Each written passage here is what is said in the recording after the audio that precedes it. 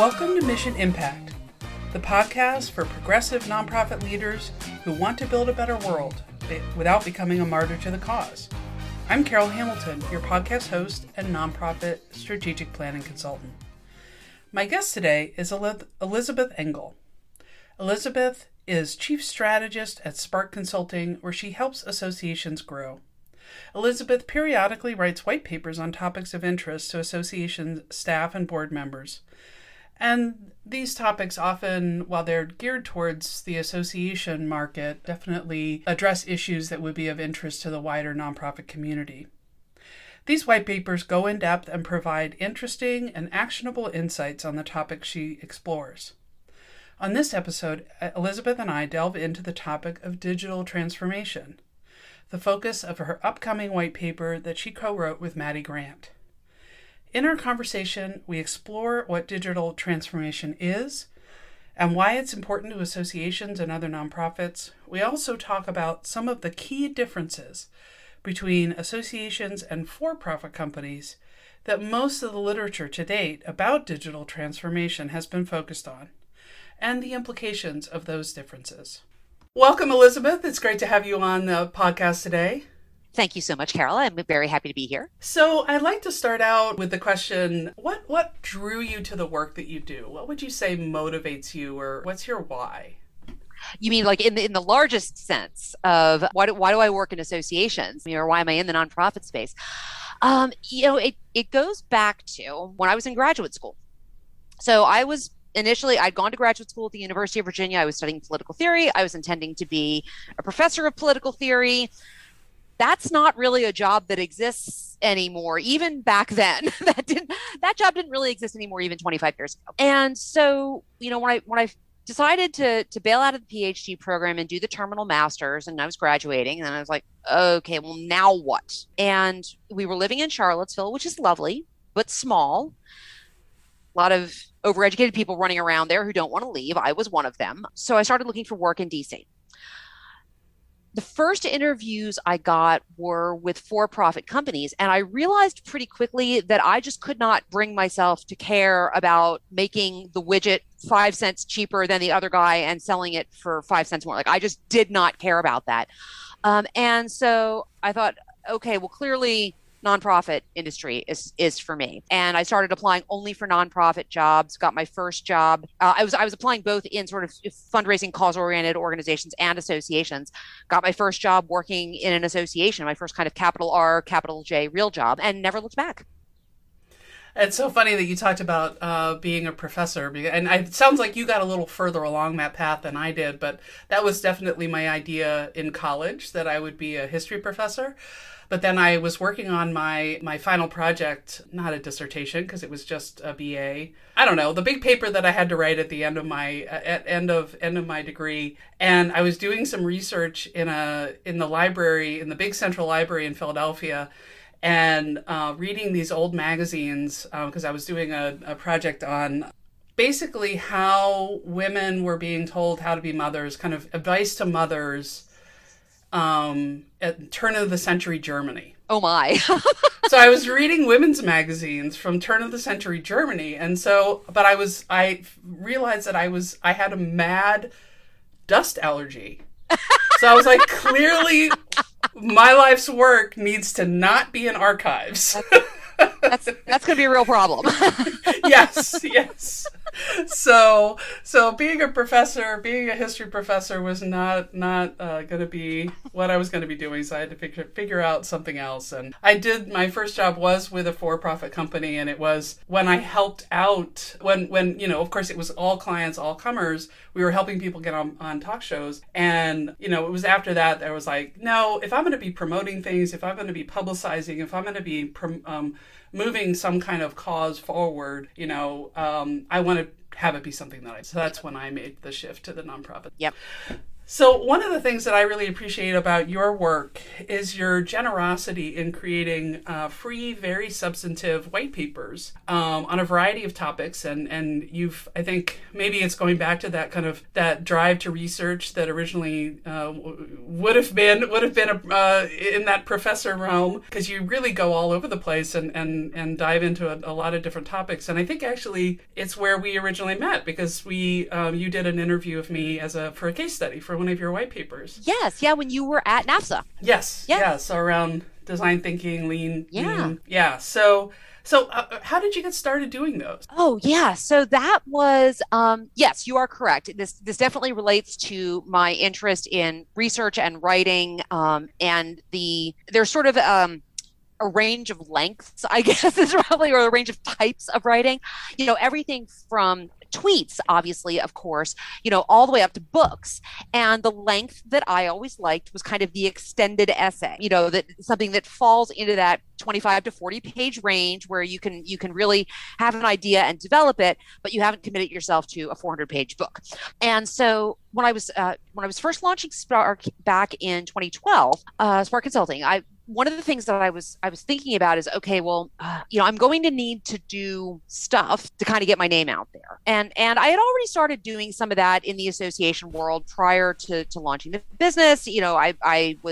I'd been really involved in training people for the Certified Association Executive exam through ASAE for like the period from right after I earned it myself, 2004 through 2010. I was super involved with that, and that kind of got me started on the speaking track for ASAE, and I had other associations, and I had employers who were supportive of that.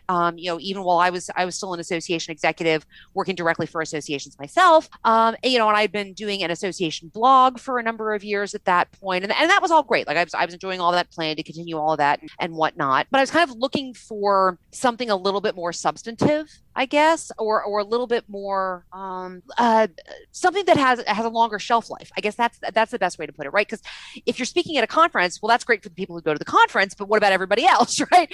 And blog posts tend to be somewhat ephemeral. So I was looking for something that would have a little bit more staying power to it. So it was the fall of 2012, and I got contacted by a state society to come and speak at their conference. And so we're kind of talking about potential topics that I could cover. Did they want something that was sort of more personal story, inspirational, or did they want something that was a little bit more research based? And they said, our opening keynote is going to be a little bit more that kind of personal story. So let's go with something a little bit more research based. And we're kind of bouncing some ideas around. And I was like, well, look, what about this concept of information overload and content curation, and this is something that we're all dealing with both personally for ourselves and also as association professionals trying to deal with our members and other audiences. So what if I kind of dive into that and look into that a little bit more, and then kind of make the case for associations to begin focusing less on content creation and more on content curation. And they're like, oh yeah, that sounds really interesting. So that ended up being the first white paper, and it's actually I revisited that topic for the white paper that I turned out last year because so much had changed in the intervening 8 years with regards to both the volume of information that we're dealing with, and also kind of the association environment for doing content curation. But people are still interested in the topic. So I was like, I really need some updated information here, and ended up revisiting that. But anyway, so I went ahead and created that white paper for the event. And I will say I bombed at the State Society event. I have never bombed at a speaking gig like that before or since. But we did learn a very valuable lesson, which was that their audience really preferred inspirational personal story speakers. But the thing that I took away from that, other than quizzing my potential speaking employers a little bit more closely about their audiences and what they really wanted, was, hey, this white paper thing is a pretty interesting idea. And I think this might be my thing that I'm going to create that is kind of that more lasting, longer shelf life way of contributing to the body of knowledge in the association industry, which turned out to be the case. Yeah, so now you have quite the body of work yourself in terms of all of those white papers. And the one that you're currently working on is focusing on digital transformation. Could you say a little bit about what this is and why it's important to organizations? Yeah, absolutely. So, as you mentioned, there's now a pretty significant library. This is number 13, which I think is lucky.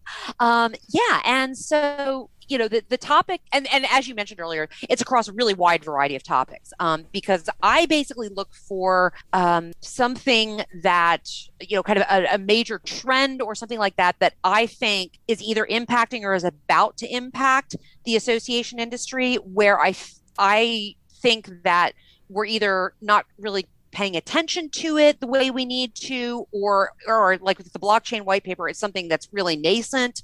When I have an opportunity to educate people about this, or it's something where the existing literature and advice that's out there is maybe missing something. And that's very much what was going on with taking on digital transformation. Digital transformation is not a new topic. This is something that organizations have been working on for, at least 6 or 8 years, in most cases. And so, of course, that immediately begs the question, well, then why bother to write about this, right? This is one of those cases where, in my view, the existing literature and advice and case studies and all that stuff that are out there about digital transformation are missing something kind of fundamental about associations. And that's actually part of the reason why I wanted to work with Maddie Grant for this particular white paper. So, as you know, pretty much all of my white papers, I work with a co-author. We look to feature other experts in interviews within the white papers. We do case studies of organizations that are doing work in that area, et cetera. But, I match my co-author to my topic. And so the thing that associations have not, that no one's been paying attention to for associations or writing about for associations, is the issue of culture change with regard to digital transformation. So there's, one of Maddie's favorite sayings is digital transformation is culture change plus vendor selection. And the technology of culture change of a digital transformation is very important, obviously. But we do tend to have a little bit of shiny object syndrome, and get very focused on the tech pieces of this.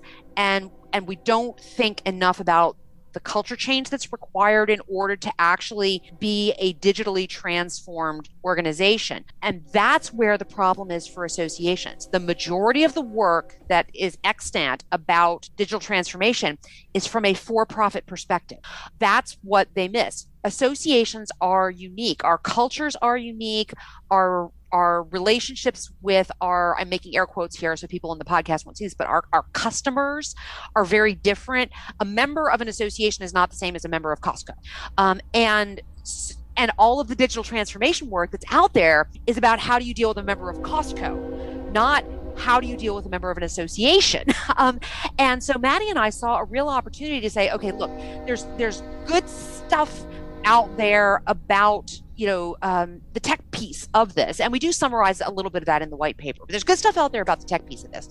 Let's talk about what makes association culture unique, and then some of the kinds of things that you need to think about as an association executive in dealing with culture change in order to do that digital transformation, to truly become a transformed organization. One of the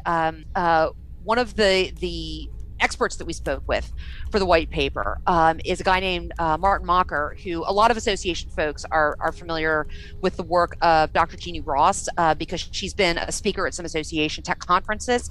But they write about digital transformation, and the distinction that they make, and this is where the transformation piece happens, is between being digitized and being digital. And being digitized is the piece where you're grabbing all those shiny objects and you're doing exactly what you've always done, just using technology, so it's better in some way. And that tends to start with an internal focus, like we're going to fix our internal processes and start doing less stuff analog and more stuff digital internally.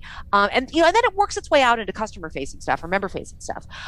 But if you want to be able to make the leap from getting some cool tech to do some stuff in a digital way that we used to do in an analog way versus becoming a transformed organization. It's that leap to going digital that you have to make. And that's where the culture piece comes in. Well, you packed a lot in there. So I wanted to dial back to a couple different things Yeah, sure. that you talked about. Well, one was an interesting, and I'd love for you to unpack a little bit more about what you see as kind of those unique aspects of an association and kind of what makes them different from for-profit organizations. Sure. And for folks who've been in associations for, a number of years, this is all going to sound familiar, but, it starts at the top, right? Our relationships to our boards of directors are very different. First of all, plenty of for-profits are privately owned. Even those that aren't, even those that are, publicly traded, that have a board of directors, their boards are very different than our boards. It's a very different relationship, and the board of directors of an association is much more directly the boss of the CEO or ED and the staff than happens in a for-profit company. So, it begins right at the top. The other thing is our again, air quotes for the podcast folks, our customers are members. They own the organization. If you're a quote unquote member of Costco, you don't have an ownership stake in Costco, right?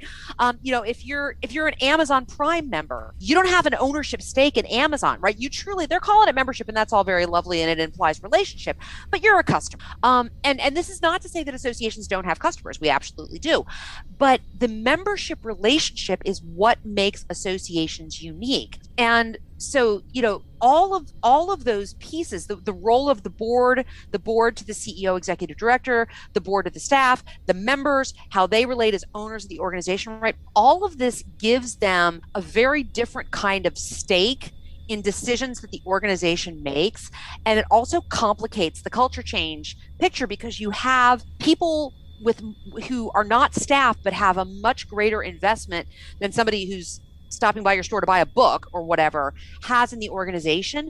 And so that all has to be taken into account when you're talking about intentionally designing your culture and then intentionally creating culture change. Yeah, a couple things come to mind there. You mentioned that you had interviewed me as part of that case study when I was at NAFSA, and that's an association that serves the international educator field. What was really interesting about that group, and I worked for a number of different organizations, different associations, and I'd never seen this before. NAFSANs, I don't know if it's still true today, but at least that the generation of members that I was working with would call themselves NAFSANs. Like they'd made a country, they'd made an identity about being part of that organization. So that sense of identifying with the organization, being part of it, seeing it as, I'm a member, I am part of this community. It is integral to how I think about my work, and I have some ownership stake in it. Even though I don't know that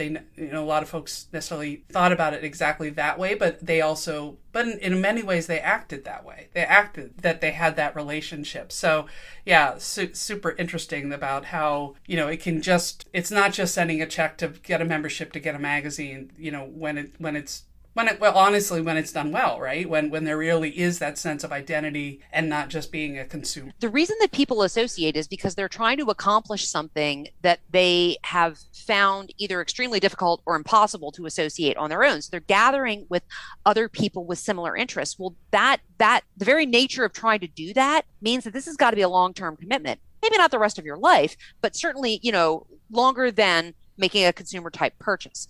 And exactly as you just expressed, that can over time, maybe not for everybody, but certainly for some people, become a part of your identity. Yeah, and I also, what you were talking about made me think about just really any kind of tech-related project where you're trying to, bring in something new, have people maybe use a new tool that will help them do that. Hopefully, obviously the idea usually is to help people do their job easier, better, make things better for members, for constituents. And at the same time, folks get very focused on the technology, get very focused on what are the features that we want, are we picking the the right vendor? Are we picking the right software to do this job, forgetting that really what's way more important is after that decision's made, how are you helping people actually learn how to use the thing, integrate it into how they're doing their work, and accept it, adopt it. And so it's not just this, shiny object, you bought it, and then it's like, okay, now it's gathering dust. Well, and it's funny that you would use that example, because that is a further illustration of the difference between a consumer relationship and a membership relationship, right? If you think about, again, just as a sort of a regular person, your own experience, whatever vendor you like, that you go to online regularly, they make a bunch of changes to their website, and you're like, I got to figure out how to do the thing again. Like whatever thing it is you go to them to do. Like, I got to figure out the thing again. Okay, whatever, it's fine, Association execs know that if we make significant changes to our websites and our members don't like them, they're not just kind of shrug and be like, oh, well, I have to figure out how to find the thing that I normally do here, and whatever, it'll be fine. My favorite example for that is like every time, the airline that I usually fly that has where I have all my frequent flyer stuff, like they make changes. I'm like, oh crap.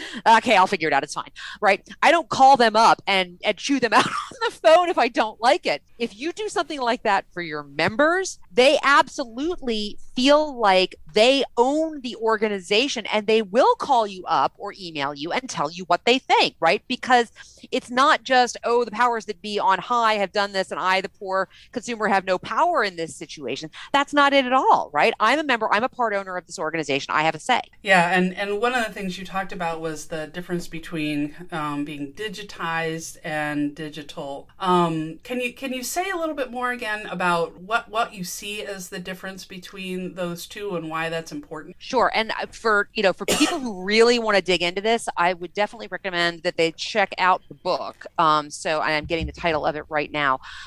It is Designed for Digital: How to Architect Your Business for Sustained Success. So that's by Dr. Gene Ross, Cynthia Beath, and Martin Mocker, who's the guy that we interviewed for the white paper. And we'll put links. We'll put links to that and the paper in the show notes. Yeah. So the difference is becoming digitized has to do with, I'm taking analog functions and I am now doing the exact same analog functions I was doing before, only now I'm using technology to do them. So a great example of this is when I first started my career in association management. It was the mid 90s.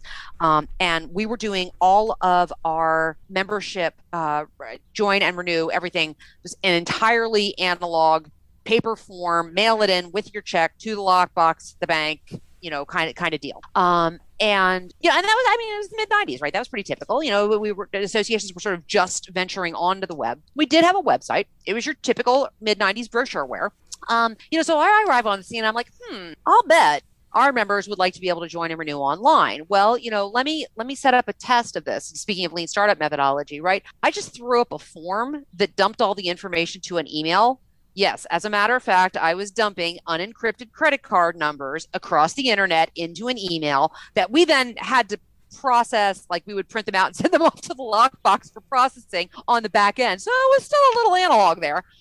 But from the front end, from the member's perspective, it looked quite digital.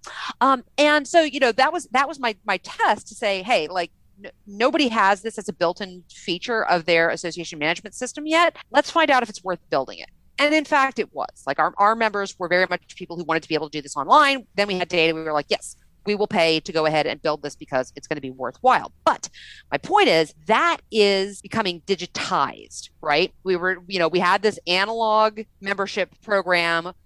Now you could join and renew online, but it was still the exact same membership. Like, we weren't changing anything about the membership. We were just saying, oh, well, instead of mailing in your form with your check to the lockbox, which, by the way, you can still do, if you want to do this online with your credit card and be fancy and fast, we can do that, right? That's becoming digitized. Becoming digital has to do with a mind shift. It's, and actually the Construction Specifications Institute story from the white paper, their crosswalk platform, illustrates this pretty well. It's about shifting your mindset to say, no, what we are going to do is we are going to think differently about our members and our other audiences, about how we interact with them, about how they want to interact with each other, being aware of what the technology enables at this point to create entirely new ways, entirely new programs, products, and services, entirely new ways of building networks and relationships, entirely new ways of creating knowledge, entirely new ways of organizing ourselves, entirely new ways of creating group action that are digital from the start. That to me, and that's the transformation bit, because you have to change your mind about all this stuff. It's changing business processes as well, and it's changing product development and all that kind of thing. But, and this gets back to culture change, it's a complete shift in the way you think about things and view the world. Yeah, and what I appreciated about that story, and if I can, let's see if I get it right in terms of my summary. They saw a problem that all their members were having. The problem wasn't necessarily in their work, so kind of out in their world, not necessarily about how the association works, but how their members were doing work in the world with a whole bunch of other folks who weren't necessarily members of that association, but lots of different other types of professionals that their members had to work with, and how they all had their own way of I guess one sharing information version that everyone could relate to would be the multiple times you have to fill out your medical history at every doctor that you go to. Yeah, right. So all of these different people were managing information, managing inventory in different ways, and had different systems, different technology. So they didn't build something to like take over all of those things, but they built a bridge. Yes. By building those, what are they called? APIs? Yep. Application programming interfaces. Yep. Right. So that translation to go back and forth between those different systems, which really transformed how people were doing their work in the field. Yeah, and honestly, I mean, this is something anybody who's ever done, any kind of home renovation project could totally relate to this, right? So the Construction Specifications Institute, this is guidelines, the regulations that keep large-scale construction processes safe, and ensure that you have a good result on the end. A bridge that doesn't fall down, a skyscraper that doesn't collapse, et cetera, right?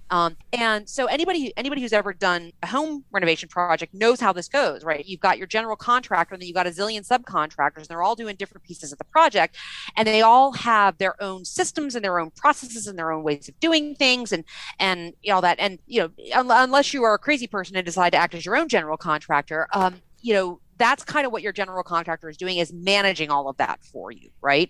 They're not telling the carpenter or the tile guy or the electrician or the plumber or whatever how to do their job or what processes they should use. They manage it for you. Well, CSI, Construction Specifications Institute, saw the opportunity to do a similar kind of thing for large scale construction projects, where there's everybody from architects and engineers to, all of the other types of things that you would think about that would be involved in building something like a skyscraper or a tunnel or a bridge or whatever.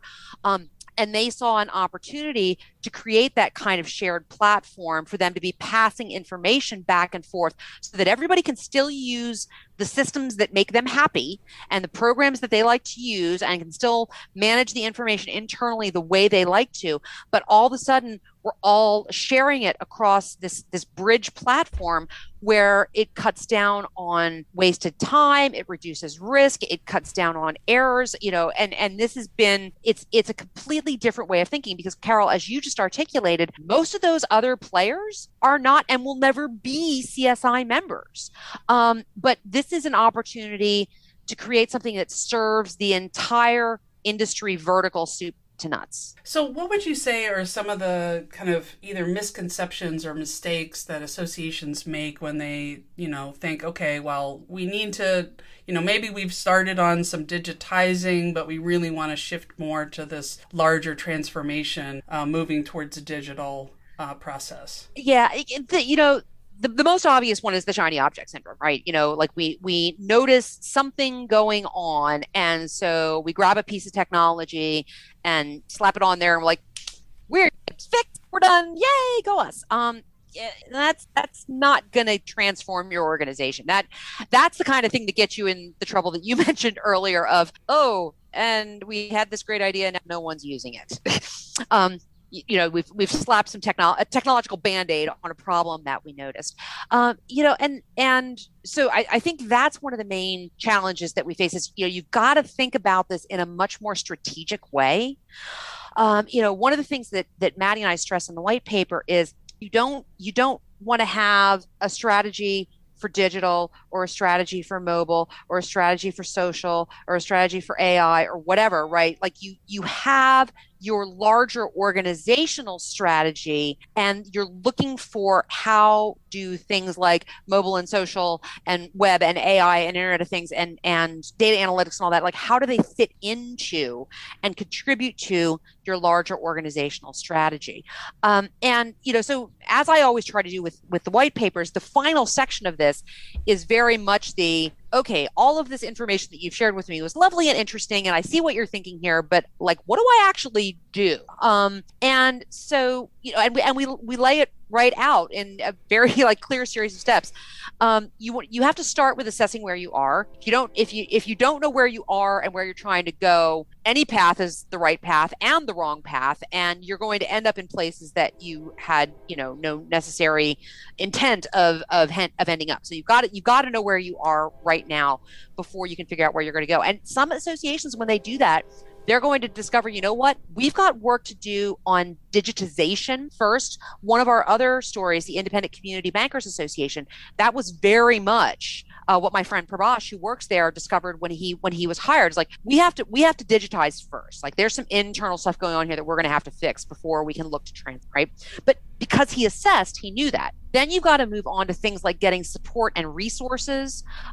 You need to look for strategic areas where all those digital technologies, social, mobile data analytics, all the stuff that I just mentioned, could contribute, could help fix things. You're going to have to take a look at what's going on with your legacy processes, because you may find yourself in that digitization work to do first before we can go digital, right? But you need to take a look at that. Then you're going to have to, in addition to getting sort of leadership support and financial resources, you're also going to have to assemble your team, like Avengers Unite, right? Like or Avengers Assemble, right? You've got to get your Avengers together.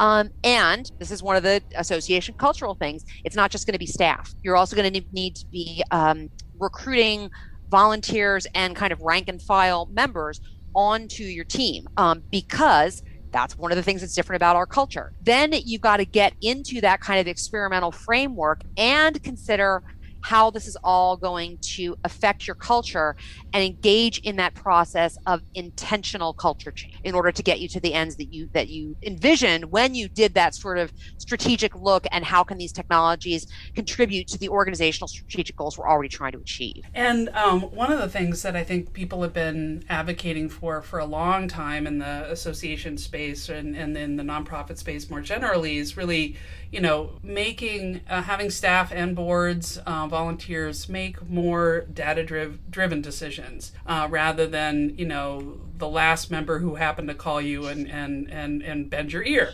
relying on those anecdotes. And what are some of the key barriers that you see to really effectively using the data that organizations actually already have? Oh man, how much time do you have? This is actually this specifically is the topic of one of my earlier white papers. Okay. On evidence-based decision making that I wrote with Peter Housel from Mariner Management. This is a challenge, right? Speaking of legacy systems, this for associations is one of the big ones. And we actually talk about this quite a bit in the white paper because, consumer businesses would kill to get the kind of data that we have on our members, because we have, obviously, again, not with everybody, but for a significant portion of your membership, you have a very long-term relationship with those people where they've been doing all sorts of different stuff with you for years. And this is actually borne out in some of the other studies that we referenced in the white paper that have been done by community brands. But the other thing is, our members are more willing to share their data with us than they are with most consumer brands because they trust us. And they are particularly willing to share their data with us if we're transparent about how we intend to use it. And it's clear that the reason that we're asking for this is in order to provide them with better service, better programs and products, et cetera. So we've got a treasure trove of data. The problem is, one of the kind of the technology pieces of digital transformation is data analytics. And as an industry, we've been lagging on that. Some of that is because We have a lot of legacy systems that were built in exclusion of each other. And so they don't talk to each other particularly well. And, if you can look at kind of the history of association management systems, and, for a while there was kind of this trend to, we're going to do everything in the AMS and we're going to build everything as part of the AMS, and anything you could possibly think of you might want to do with your members is going to be a module, right? And we pretty quickly all realized that was a terrible idea. And so, people went back to more of we need to run conference registration. So we're gonna get a best of breed conference registration system, and we need to run professional development. So we're gonna get a best of breed learning management system, and we need to manage the content on our website. So we're gonna get a best of breed content management system there. And realizing that it's better to do it that way than to try to have this one mammoth piece of software that handles everything.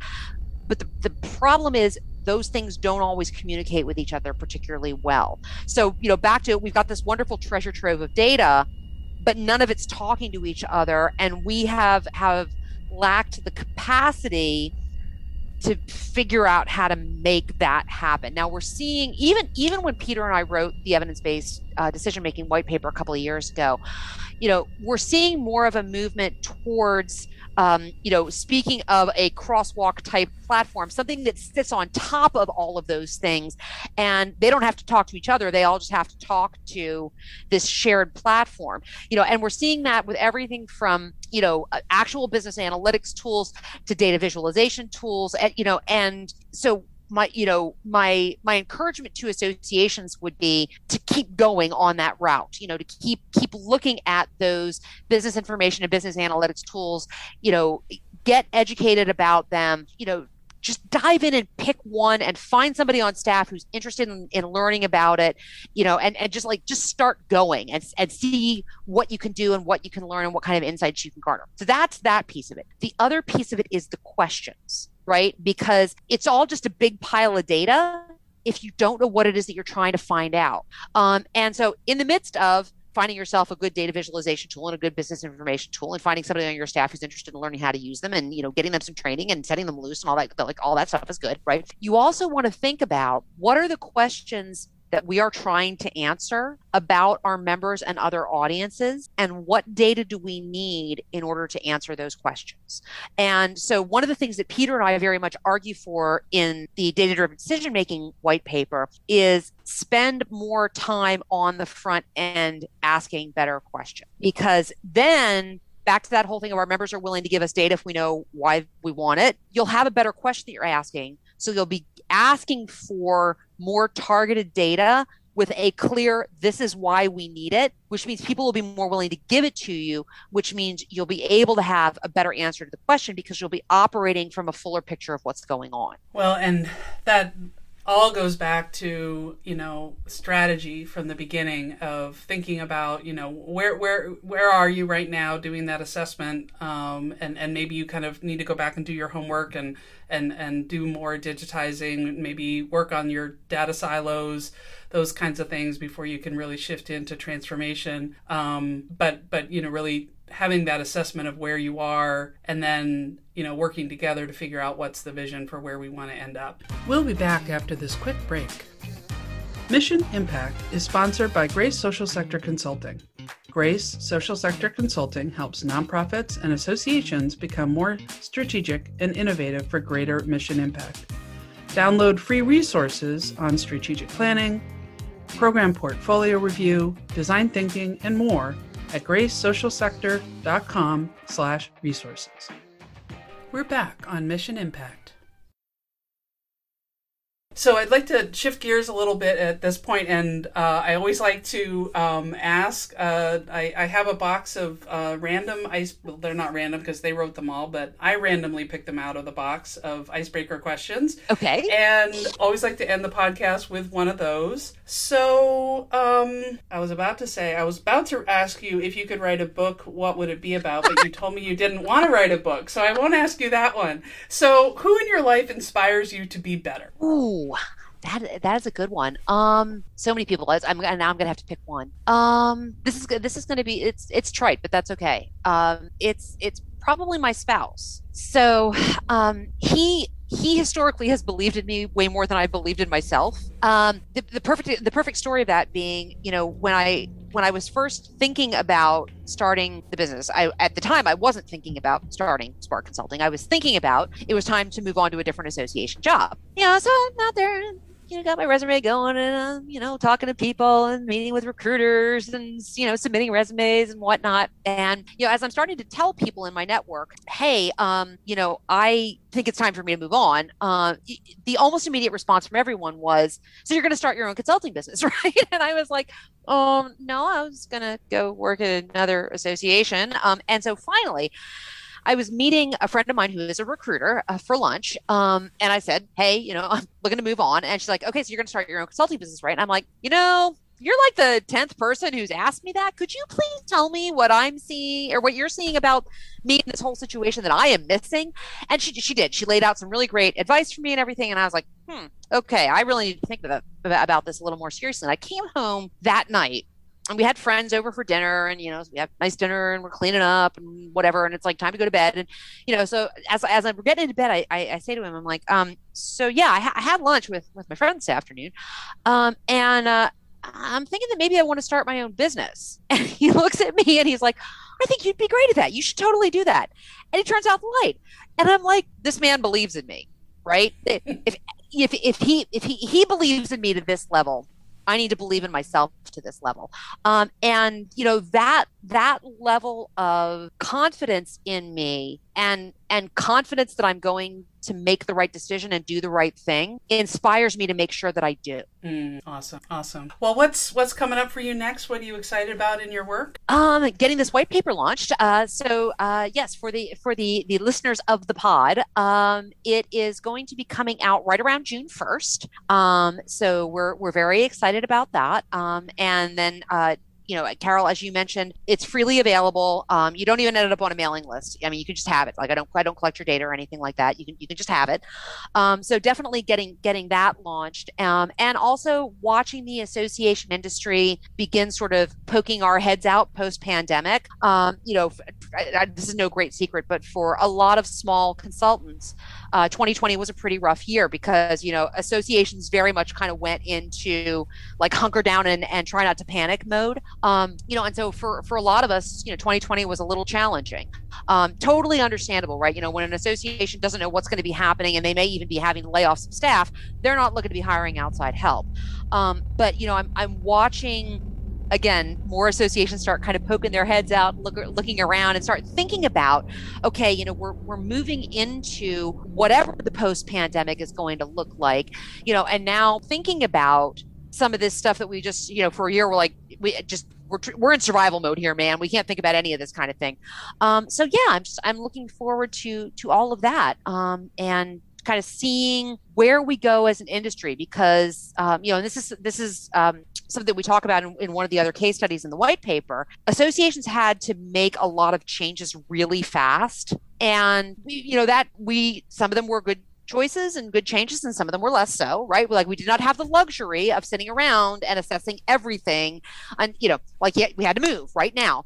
And so I'm also really interested to see kind of what's going to stick and what's not going to stick. I'm very curious about that. So I'm eager to see how that all plays out too. Yeah, I think that's what a lot of people are thinking about right now, and asking the question of kind of, well, we suddenly kind of enacted changes that perhaps a few people had been talking about for years and we'd been ignoring them, and then overnight we had to do them. But then, what do we want to keep? What helps us in terms of maybe being more efficient, including more people? But then where is it really important, basically like working remotely and doing virtual events, where is it really important for people to be in the room together? And, my one wish, if this can happen, it will be just amazing that people start being much more intentional about why are we getting all these people on a train, plane, automobile to come together and be together. And the answer should not be to sit and listen to a lecture that they could have watched at home, since that's what we've done for the past year. Oh, man. So if that could be the change that comes out of this for organizations and their convenings and meetings, I would be very excited. Yep. Three things related to that, right? Number one, the whole thing of like, anytime you're having a meeting, look around the table, think about how much each of those people is paid per hour and how long you got them there. And that is the actual cost of that meeting, right? And we don't think about that enough. Two is flight shaming is becoming a thing, right? We have to think about the climate impact of our travel, nowadays. I mean, that's very much a thing. And there's the issue also of like being able to include more voices. All right. Well, thank you so much. It was great to have you on, and we'll definitely put links into the book that you mentioned and to the white paper when it comes out, and more generally to the rest of them, so that people can have access to all those wonderful resources that you've been producing over the years. But thank you so much for coming on. Yeah, thank you for having me. And I made these for you all, so please take them. Awesome. All right. Thanks, Carol. Thank you. I appreciate Elizabeth's focus on organizational culture change if an organization is going to truly transform digitally. It's not just about shifting internal processes from analog to digital. It is really thinking more broadly about how you're using technology to support your mission and what those broader implications could be for your organization. Anyone who's worked on a technology project knows how easy it is to get caught up in worrying about making the right decision, about what system to choose to achieve your goals, whether it's what fundraising software, what customer management system, or what team collaboration tool you're going to use. And then, if when appropriate, which vendor is going to be right to help you properly service the system. But even if you make the quote-unquote perfect decision, which doesn't happen in the real world, if you do not bring folks along with you and consider the changes from their perspective, you may find that they do not see the change as the wonderful innovation or improvement that you do. Have you given thought and time to think about how a group will adapt to the new system? What it will mean in terms of their day-to-day and their workflow? Can you find a few champions who will lead the way and demonstrate its value to those who are reluctant to jump in? The objects are a lot less shiny when folks won't use them, and they don't end up solving the problem you thought they would. Not because the tech can't do it, but because it is too much hassle for your teammates to take the time to learn the system, and it's really not an urgent need for them. This past year demonstrated just how quickly people can learn new technology, such as Zoom, when it's a burning need. So it's not really about whether people can do it. It's really rather, is it important for them to do so? If not, how can you help them see the importance or see the value to them? Thank you for listening to this episode. It's an honor for you to spend time with me. You can find the links and resources mentioned during the show in the show notes at missionimpactpodcast.com/show notes. And a link to Elizabeth's new white paper will be there. And I want to thank Nora Strauss-Riggs for their support in editing and production, as well as April Custer of 100 Ninjas for her production support. If you enjoyed this episode, it would be great if you would share it with a colleague or a friend or on social media. Please tag us if you do. We really appreciate you helping us out get the word out. Thank you. See you next time.